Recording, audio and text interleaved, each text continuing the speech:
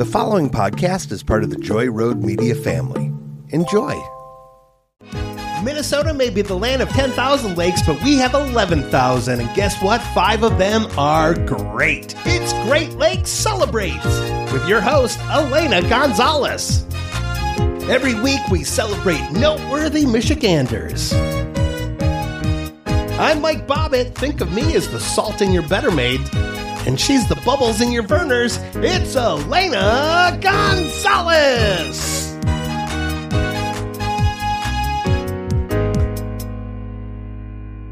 Mike, it is starting to get a little warmer. Yeah, we can enjoy the 3 weeks of nice weather.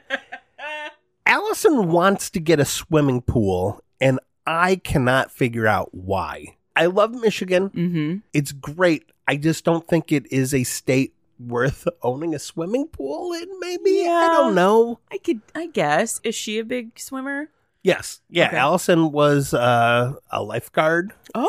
And yeah, she's very outdoorsy. Okay. I am not at all. Someone for our wedding got us a tent. Uh-huh. And in a perfect world, I will never be inside that tent. Are you an outdoors person? I was raised by people who are outdoorsy. Like, I have my moments, but I'm very much, if we're going to go camping, I want somebody who at least owns a pop-up camper. And it's not like a glamping thing. I have to be in this ritzy cabin. I don't need to be one with nature all the time. Mm-hmm. But my grandfather had a farm and trained racehorses, and one of my uncles was a really big hunter, and like just gun cases like all around. Have you ever fired a gun? One time. That is one time more than I have. This was how I realized that that's just not me. So my brother was in the Army and did a couple tours of Iraq, and if there was ever an award for gun safety, my brother would get it. Like, he takes it so very serious and treats it with the respect it deserves. I was down in Texas. He was stationed at Fort Hood, and we have family down there that have a lot of acres. And he's like, you know what? Let's go out to the woods. I'll show you how to use it, and we'll go through it. And I was like, okay, I'm a grown-up. I'm in my mid to late 20s. I can do this. And he shows me all the things, and we go out, and I point it, and I pull the trigger, and it was as if my finger was directly connected to my tear ducts. Oh! Because as soon as I pulled the trigger, I just started crying like a baby. And I was like, I don't want to do this anymore. Oh. We weren't hunting anything. There was no stakes. And I was like, yeah, this is not for me. But I look at Robert Jenkins. Robert Jenkins loves guns. Wonderful comedian. Yes. Robert Jenkins. Yes. If you are not familiar with the comedian Robert Jenkins, do yourself a favor. And again, find his aliases because he's always getting banned from Facebook. We did talk about that. Rob J Comedy on Instagram has so far been the safe space, but he is very much as well very into gun safety. Right. But he enjoys them, and he likes going to the range. And it is an activity for him. And I know that there are a lot of people listening that are into hunting and all of that stuff. I don't have that in my DNA. My feeling on guns is the same as my feeling on olives. They're not. I'm so excited to hear where this goes. They're not for me, but if someone else is into them, so be it. I love it. I absolutely love it. My thoughts on guns are exactly the same as my thoughts on olives. You know, if that's what you're into and you're being safe, more power to you. And especially hunters, and looking at it from that aspect, you know, there are real reasons. It's not just always for funsies. But when we talk about people who are into hunting and for a reason, for sport, or just for passion, that's not just inclusive of able-bodied people. Right. Yeah, you know, absolutely. Everybody likes everything. And there is a place in northern Newaygo County. There's 650 acres of wilderness with a fully accessible lodge for disabled hunters and wonderful. their caregivers. It's called Hunt to Heal, and it's a nonprofit offering hunters with severe mobility disabilities their chance to get back into the woods and experience nature. It's the brainchild of, and Carson, if you are listening, I apologize to you. I apologize to your family. I'm going to mispronounce your last name. I'm going to take a stab at it too. Okay. I'm going to go with Carson Nyenhuis. Oh, that's what I was going to say. So fingers crossed that we were both at least close. He, unfortunately, was paralyzed in a motorcycle accident, but he loves hunting and he helped design the lodge. There are 4 unique rooms. Each of them have wider doors, 0 gradiate showers, accessible sinks, toilets. Even the hunting blinds have been built to be wheelchair accessible. I know. And the best part is that it's free to every hunter. I think this Hunt to Heal is really important too, because aside from accidents, the human body does not wear out at the same time. And there are people that are still totally with it mentally, but they might just not have the ability to do things that they used to do physically. Exactly. And this is great. Yeah. This is really good. You know, I think it's awesome that someone would turn a tragedy like a debilitating motorcycle accident into something that is going to help so many other people. I'm in awe of our fellow Michiganders. Yeah, working on this show has really shown that light to me. And the way that you phrased it, I love that so much, to take a personal tragedy, but turn it into something that's going to help a lot of people. And Joanne Ewald is also an example of that. She created Mend on the Move back in 2015. Now, Joanne is an abuse survivor herself, so that was her personal tragedy. But as she moved towards healing, she always dreamed of starting a nonprofit to empower women who had similar experiences. And so she created Mend on the Move. And what it is it uses scrap metal, leather, other discarded and donated pieces from local car companies. And she takes those parts, and the women get together and they make jewelry to sell. Then the products are available on the website, and they have wholesale opportunities for businesses. But then all of that money then goes back into supporting other women. And so, you know, it's a cyclical thing, but it really is, it's inspiring and heartwarming to see that people are able to see past themselves. And yeah. I am very thankful and grateful that I have not experienced tragedy on the same level as some of these other people.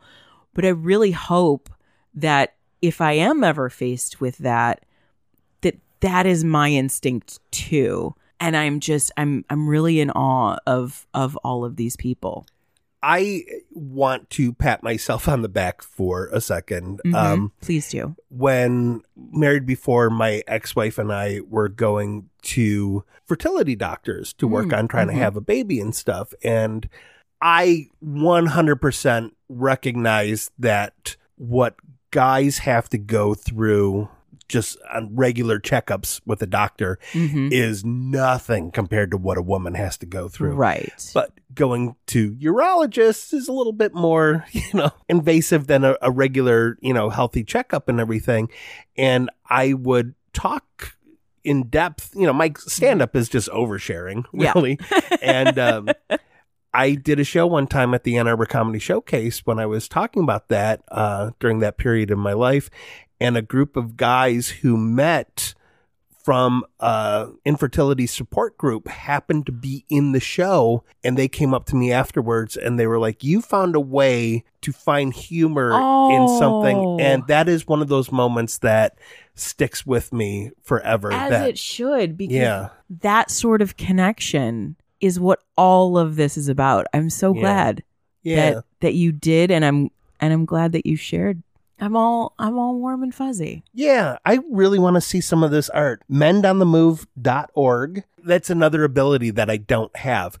to be able to look at something like scrap metal and see the potential Right. in it. Oh, that could be jewelry. Yes. How and the what and the, yeah.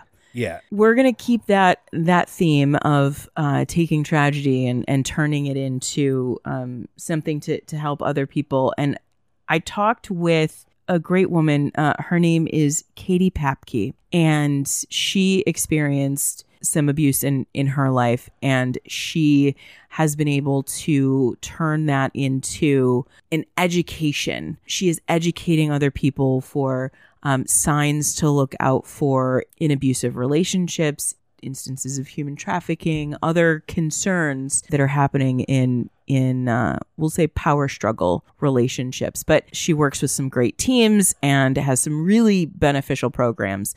So I'm excited for you to meet Katie. This is going to be a powerful one, I imagine. I can't wait to hear right after this.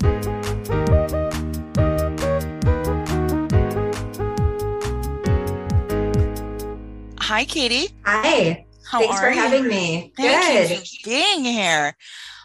So, Katie, you are definitely a very, very, very busy woman. I'm looking at the list of things that you have done and that you work on, and I don't know if we have enough time to even just read this list. You are so very busy. How do you manage all of the different things that you do? Work-life balance. Absolutely. Well, I'm a mother first. That's the most important. Taking care of the household. Absolutely. Taking care of me. Self-care is so important. Oh my gosh. Yeah. How many kids do you have? 2. Oh, how old?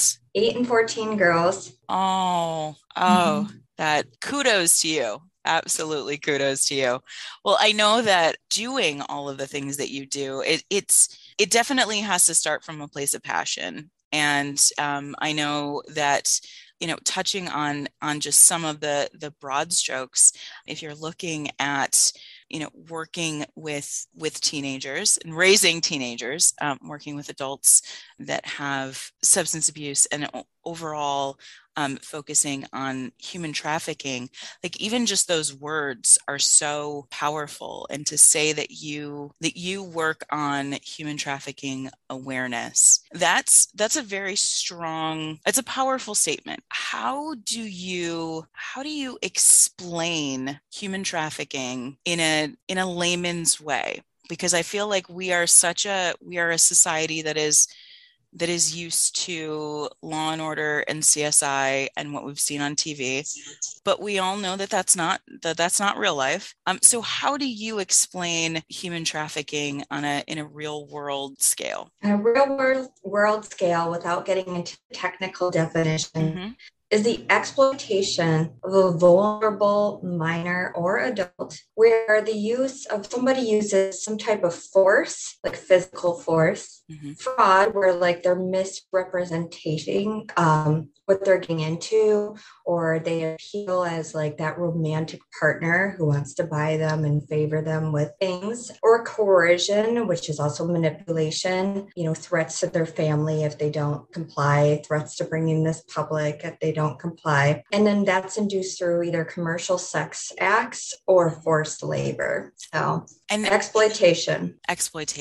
Yeah. And it's something that, being born and raised here in Michigan, I feel very much, I know my neighbors, and I grew up in a fairly small town, and I've always had this "it can't happen here" kind of mentality, and I feel a lot of people do. What do you say to that? Is it actually happening here, or is this something that we only need to worry about in New York and LA? Right. No, and that is the scary thing. It is happening all over the state of Michigan. The problem is that human trafficking is considered to be called hidden in plain sight, right? Okay. So a human trafficking victim can come and present to either a healthcare facility, any kind of like a church, any grocery store. They can come present and look like you and me. And they might not even think or believe that they're in a trafficking situation, which is the scariest thing of all. Yes. So there's a whole part of grooming, which is part of that first part of like the exploitation process of getting, into your good graces, false promises, hope to make lots of money, right? And so that's like a grooming phase towards this exploitation. Sexting in the commercial online sex industry is a huge indicator that something could possibly happen when it comes to human trafficking, right? And so that really, really impacts our youth here in Michigan as well. The other thing about human trafficking in Michigan is that it can happen not only in the bigger cities like Detroit, Jackson, Lansing, Grand Rapids, it happens in rural counties as well. And all it takes is just having that vulnerability and having a need. Traffickers fill a need. They provide shelter, they provide safety, they provide money. They provide lucrative career choices and possibilities, and they provide hope. Everybody wants that, right? Right. And so preying on those vulnerabilities is how traffickers keep their victims stuck. And that's why I say it's hidden in plain sight. How have you seen, because I know that you've been kind of working in this field and following this for a while, how have you seen the rise of online dating and dating apps to kind of correlate with that? Have you seen it increase? Is there any connection there? Yes, absolutely. Absolutely. And it can just act like as innocent, right? There are so many catfishing and scams, right, on these online dating apps. And also even, think about some of the games that young kids can play that have the chatting feature. You never know who you're chatting to. These kids will exchange phone numbers. And then the next thing they know, they're being coerced to send nude pictures or sexting type pictures. Anybody in the state of Michigan, any minor in the state of Michigan who sends a sexting picture is actually illegal, even if it's from minor to minor. And so, yes. And so, the kids, parents, educators, a lot of us are not aware of those things. And so then that grooming comes into play, where it's like, you need to send me these pictures or I'm going to tell on you. I'm going to tell your mom, right? So not only can that lead to sexual exploitation, but it can go into the form of trafficking because you never know where those pictures are being sent to, those videos are being sent to. I know I have a client of mine who spent $5,000 trying to remove the video cams that she did for a pimp, a trafficker online. And she says, I tried, but you never know what's still hidden there in the black web. Right. Yeah. Once it's out there, and there's no way to know when it's going to pop up, where it's going to pop up, how it's going to come back. You mentioned, that you're a mom first, and how does that, how do you explain that to your daughters without then creating, there's that thin line between knowledge and an awareness and then instilling fear. How do you balance that in your communications with your daughters? Yeah. Well, the majority of time too, people have this stigma that it is human smuggling, that it's that grab and take of your kid, the white van myth, right? So you're at the mall and they're just going to take your kids. Absolutely not. That is not as much common as you would think. Unfortunately, the most common type of trafficking is actually within a family member. Wow. Yeah. And so, there is a fine line. To me, I educate them about grooming. That's what I start with that, the exploitation of, potential dangerous situations. I don't want to scare them. Right. I remind them often that about body image and about physical and safe touch. I talk to them about safe people. I talk to them, now that they have phones and online gaming apps, they are not allowed to chat or talk to anybody unless they know who they are and that I've seen them. I've seen them or they know them from school and they've seen them physically. Some other things I do is just general awareness of their surroundings. right? And to trust their gut instinct when they feel like something's not right. But you're right. There is a fine line between that scare tactics. Now, my kids know I work in human trafficking education prevention, so they know more than they really should. But, parents can really just kind of start with having a genuine conversation with them, creating safety nets, safety plans, if this scenario happens, and they might say, oh, no, mom, this will never happen to me. No, dad, this will never happen to me. Okay, but we're doing this just in case. Right. Just in case. And also, it's safe too. Having a safe word, having a safety plan. It's not like, okay, we're going to meet in the middle of the mall, and if you don't show up, I'm going to send the cops. No. It's way more than that. Right. It's about, it's about family planning of safety. Yeah. And it's something, I remember as a kid, my dad would walk us through fire planning. So if there's a fire, here's where we're all going to go. And here's the window. And here's how we're going to get out of the house in case of a fire. Thankfully, we never had a fire in the house, but it's not something that we didn't discuss and that we didn't talk about. And same thing when I started driving, putting things in the car and understanding how to use a flare. And again, I've never had to use a road flare, knock on wood, but it's planning for those things that you hope will never happen and that you don't want to happen, but awareness and making sure that you're keeping your head on a swivel and that, and you're not afraid to talk about it. I think that that's across a lot of topics. I think that's the biggest thing. And that's why I think what you're doing is so great. Because I do think that there is a lot of, when you say human trafficking to someone, they're picturing a big boat with crates of women locked up, being shipped over from Russia or something to that effect. And it is much more tangible and much more at home. I know another side of doing something that is so intense and is so powerful, usually that comes from a place of connection or of familiarity. You kind of go with what you know, and you go with what rings true to you. So what is your connection to human trafficking here in Michigan? Absolutely. So my connection to human trafficking is that when I left and graduated high school here in Michigan in Grand Rapids, I left and went down to Fort Myers, Florida, and I yay, Florida.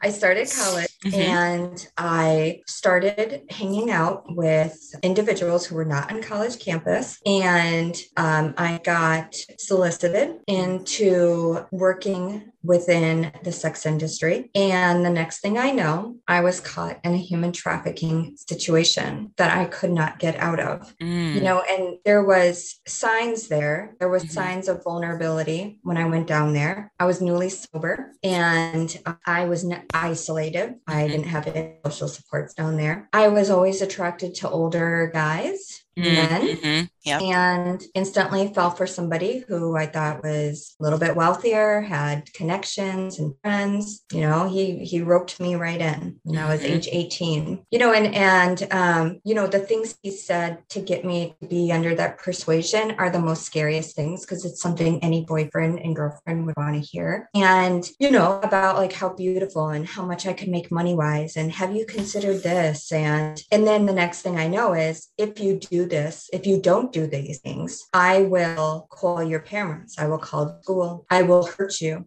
I will hurt you. I'll make you do these things. You can do this, but if you don't do that, then I'm going to make you do this. Right.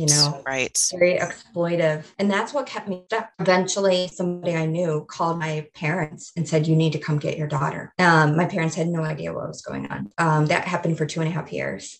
Oh my goodness. Yeah. There was signs, people were like, well, what are the signs that you can see when you were younger? And there is no one particular sign. That's true. It's a combination of things. For me, it was my personality. I was rebellious. I was into dating older boys. In 8th, I was dating a senior in high school. Yeah. And very provocative dressing, constantly being told I'm beautiful, early into drugs and drinking and partying and trying to get away with things, and genuinely manipulating guys with my body so I can get things and so I can feel better. Right. Lots of anger, lots of fighting, legal problems. It's looking at a holistic view.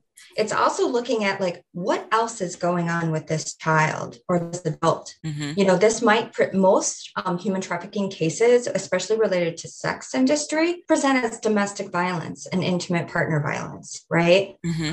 Childhood abuse. But labor trafficking might present as something where they're working for their family.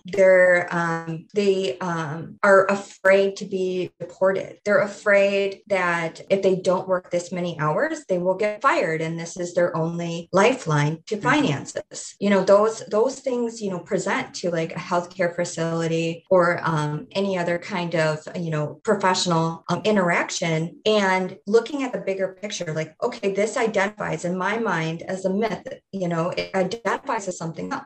Like, for example, any type of substance abuse, it could be, oh, that's related to their drug lifestyle, right? Okay, but are they using substances to cope with their lifestyle? Right. Are they involved in a pimp and prostitute relationship? Because that's human trafficking. And then it creates that need case scenario. So whether it's money to buy drugs or as a drug supplier, then you've got that dependent dependee scenario. Yeah. And like you said, if you do this, then I will give you this, or if you don't do this, then I'm not going to give you this. And I can definitely see that perpetual cycle that until you have someone that steps in. You mentioned that distribution of any minor photos, like the nude photos, sexting, is illegal here in Michigan. Are there any other laws that are currently on the books in regards to human trafficking as people are becoming more aware of this overall? Yeah, well, any youth age 17 and younger that is involved in human trafficking, force, fraud, and coercion do not have to be identified. They do not have to be part of the situation, but all of it is forms of child abuse. So any type of mandated reporter or anybody individual can call CPS, or they can get the police involved right away. The other part is the vulnerable adult within adult protective services too. So that kind of exploitation, especially financial exploitation, is how some of it can start. But so then, you have your vulnerable adult. If a person presents to a healthcare facility with like a gunshot, stabbing wound, or anything like that, that also requires a call to law enforcement. Okay. And that again is looking at the bigger picture, right, of what this is. Right. There's more and more protection and safe harbor laws that are happening within human trafficking realm. But unfortunately, many human trafficking victims get prosecuted for things that are used for their trafficking situation, like substance, use and prostitution charges. And so someone may reach out for help in a human trafficking case, just to make sure that I understand what you're saying. They may reach out for help in a human trafficking, and then ultimately they would get busted for, their involvement in prostitution or for their, and many of them protect their trafficker. They protect their pimp for fear of repercussions. So if someone is listening to this and they can relate to this for themselves, or they can relate to some of what you're saying in someone else, what would you recommend they do? Who could they reach out to? What should they be looking for? What should their next steps be? Absolutely. I think, if it's anybody can call what is called the National Human Trafficking Hotline. And that is a confidential toll-free hotline. It's actually, the number is 888-373-7888. And again, that's 888-373-7888. Again, that's confidential. It doesn't necessarily mean that law enforcement will be called. A lot of people are very scared of having law enforcement involvement, and rightfully so. They have been coerced to not understand. Right.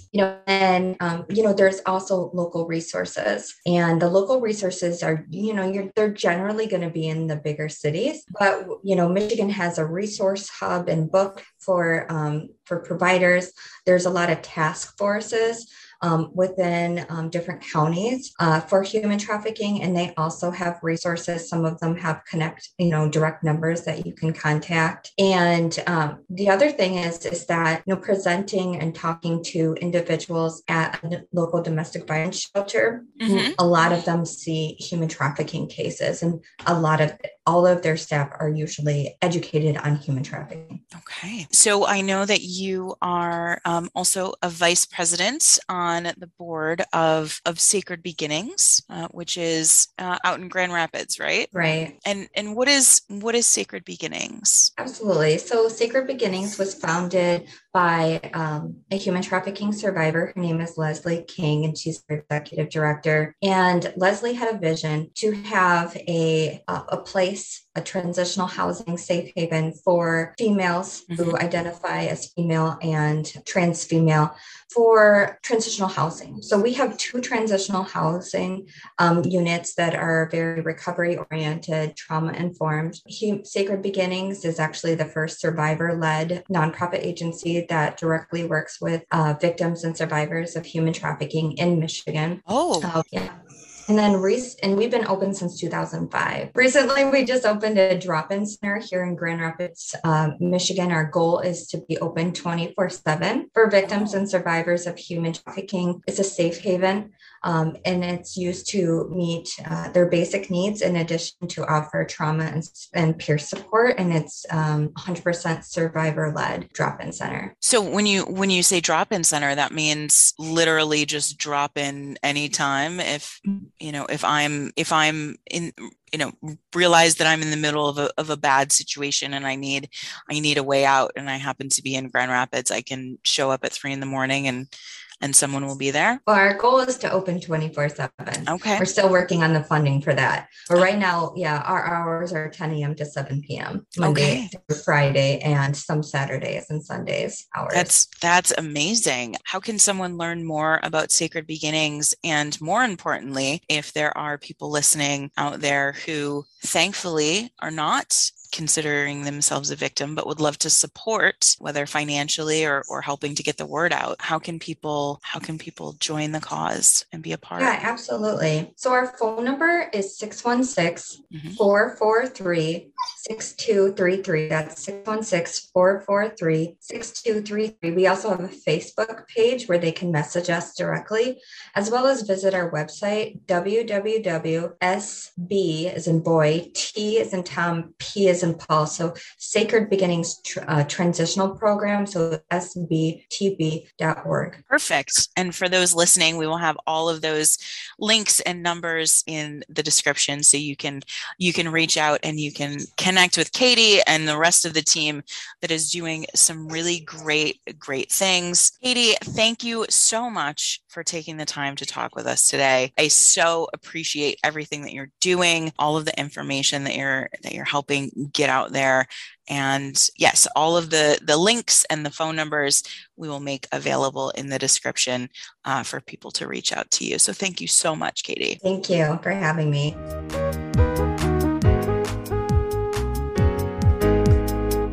Wow, Yeah, it's something that, without making it too personal or anything, but I feel like a lot of women have had instances or have had situations where now they're looking back on it in hindsight and going, oh, that could have taken a turn. Yeah. And really it's just setting that language, just that slight tweak. I'm really glad to know that people like Katie are out there. This has been a heavy episode, but I'm really glad you had that conversation. Wow. Yeah, they're hard conversations to have, but they really need to be had. When I was growing up as a teenager, no one was talking about this. No. And so there was that idyllic, like, oh, but this older man is into me, and so I must be special and I must be this. But as we as a society continue to talk more and more about it, I hope that it's more of a no. That's not how this should be viewed. So I'm I'm looking ahead to the future, and I'm really happy. Having been a hormone crazed young man in his 20s quite some time ago, when people started feeling more comfortable talking about some of these things, I really felt a need to go back to people in my past and just say, hey, is there anything I need to apologize for? Because I kind of feel like I do. And I feel very fortunate that across the board, everyone said, nope, if anything, I always felt safe around you. And that makes me feel really good, because I also know in my head, I was trying to angle for, hey, let's turn this friendship into something more, which is a gross thing. But guys in their 20s, a lot of times are kind of gross. And especially if they're nerdy and have no game. Yeah. I think that the takeaway for me from that is, in the same way that, and this may be a weird tangent, but we're going back to another episode. No, that was earlier in this episode. My brain's getting Guns and Olives. Is when I was very concerned about being a bad mom, someone told me the fact that you are concerned about being a bad mom by definition means that you are not a bad mom. Yep. It is simply that awareness. And I think that if everyone took a second and put that lens, that same lens that you were just talking about, is there anything that I did that I should maybe apologize for? Putting that lens of awareness on it would help all of us, because it's just taking that moment to say, what if? Did I? Maybe I did. That'll make us better. Well, here's a stretch of a segue. Mm-hmm. Our musical guest this week to close out the episode is a fellow comedian friend of ours who is in his 20s, and I do not get a creepy vibe from him at all. Jake not only is a very thoughtful comedian and gracious human being, but he is also an insanely talented musician. He posted something online because he had entered a contest, and I listened to the song and voted for him. Yes. And then immediately found him on Instagram and started following him on Instagram. And I reached out to him for this and asked if we could play this song. It's called LOH. His name is Jake Ford, and he is a tremendously talented and wonderful human being. So please check him out, and we'll see you next time on Great Lakes Celebrates.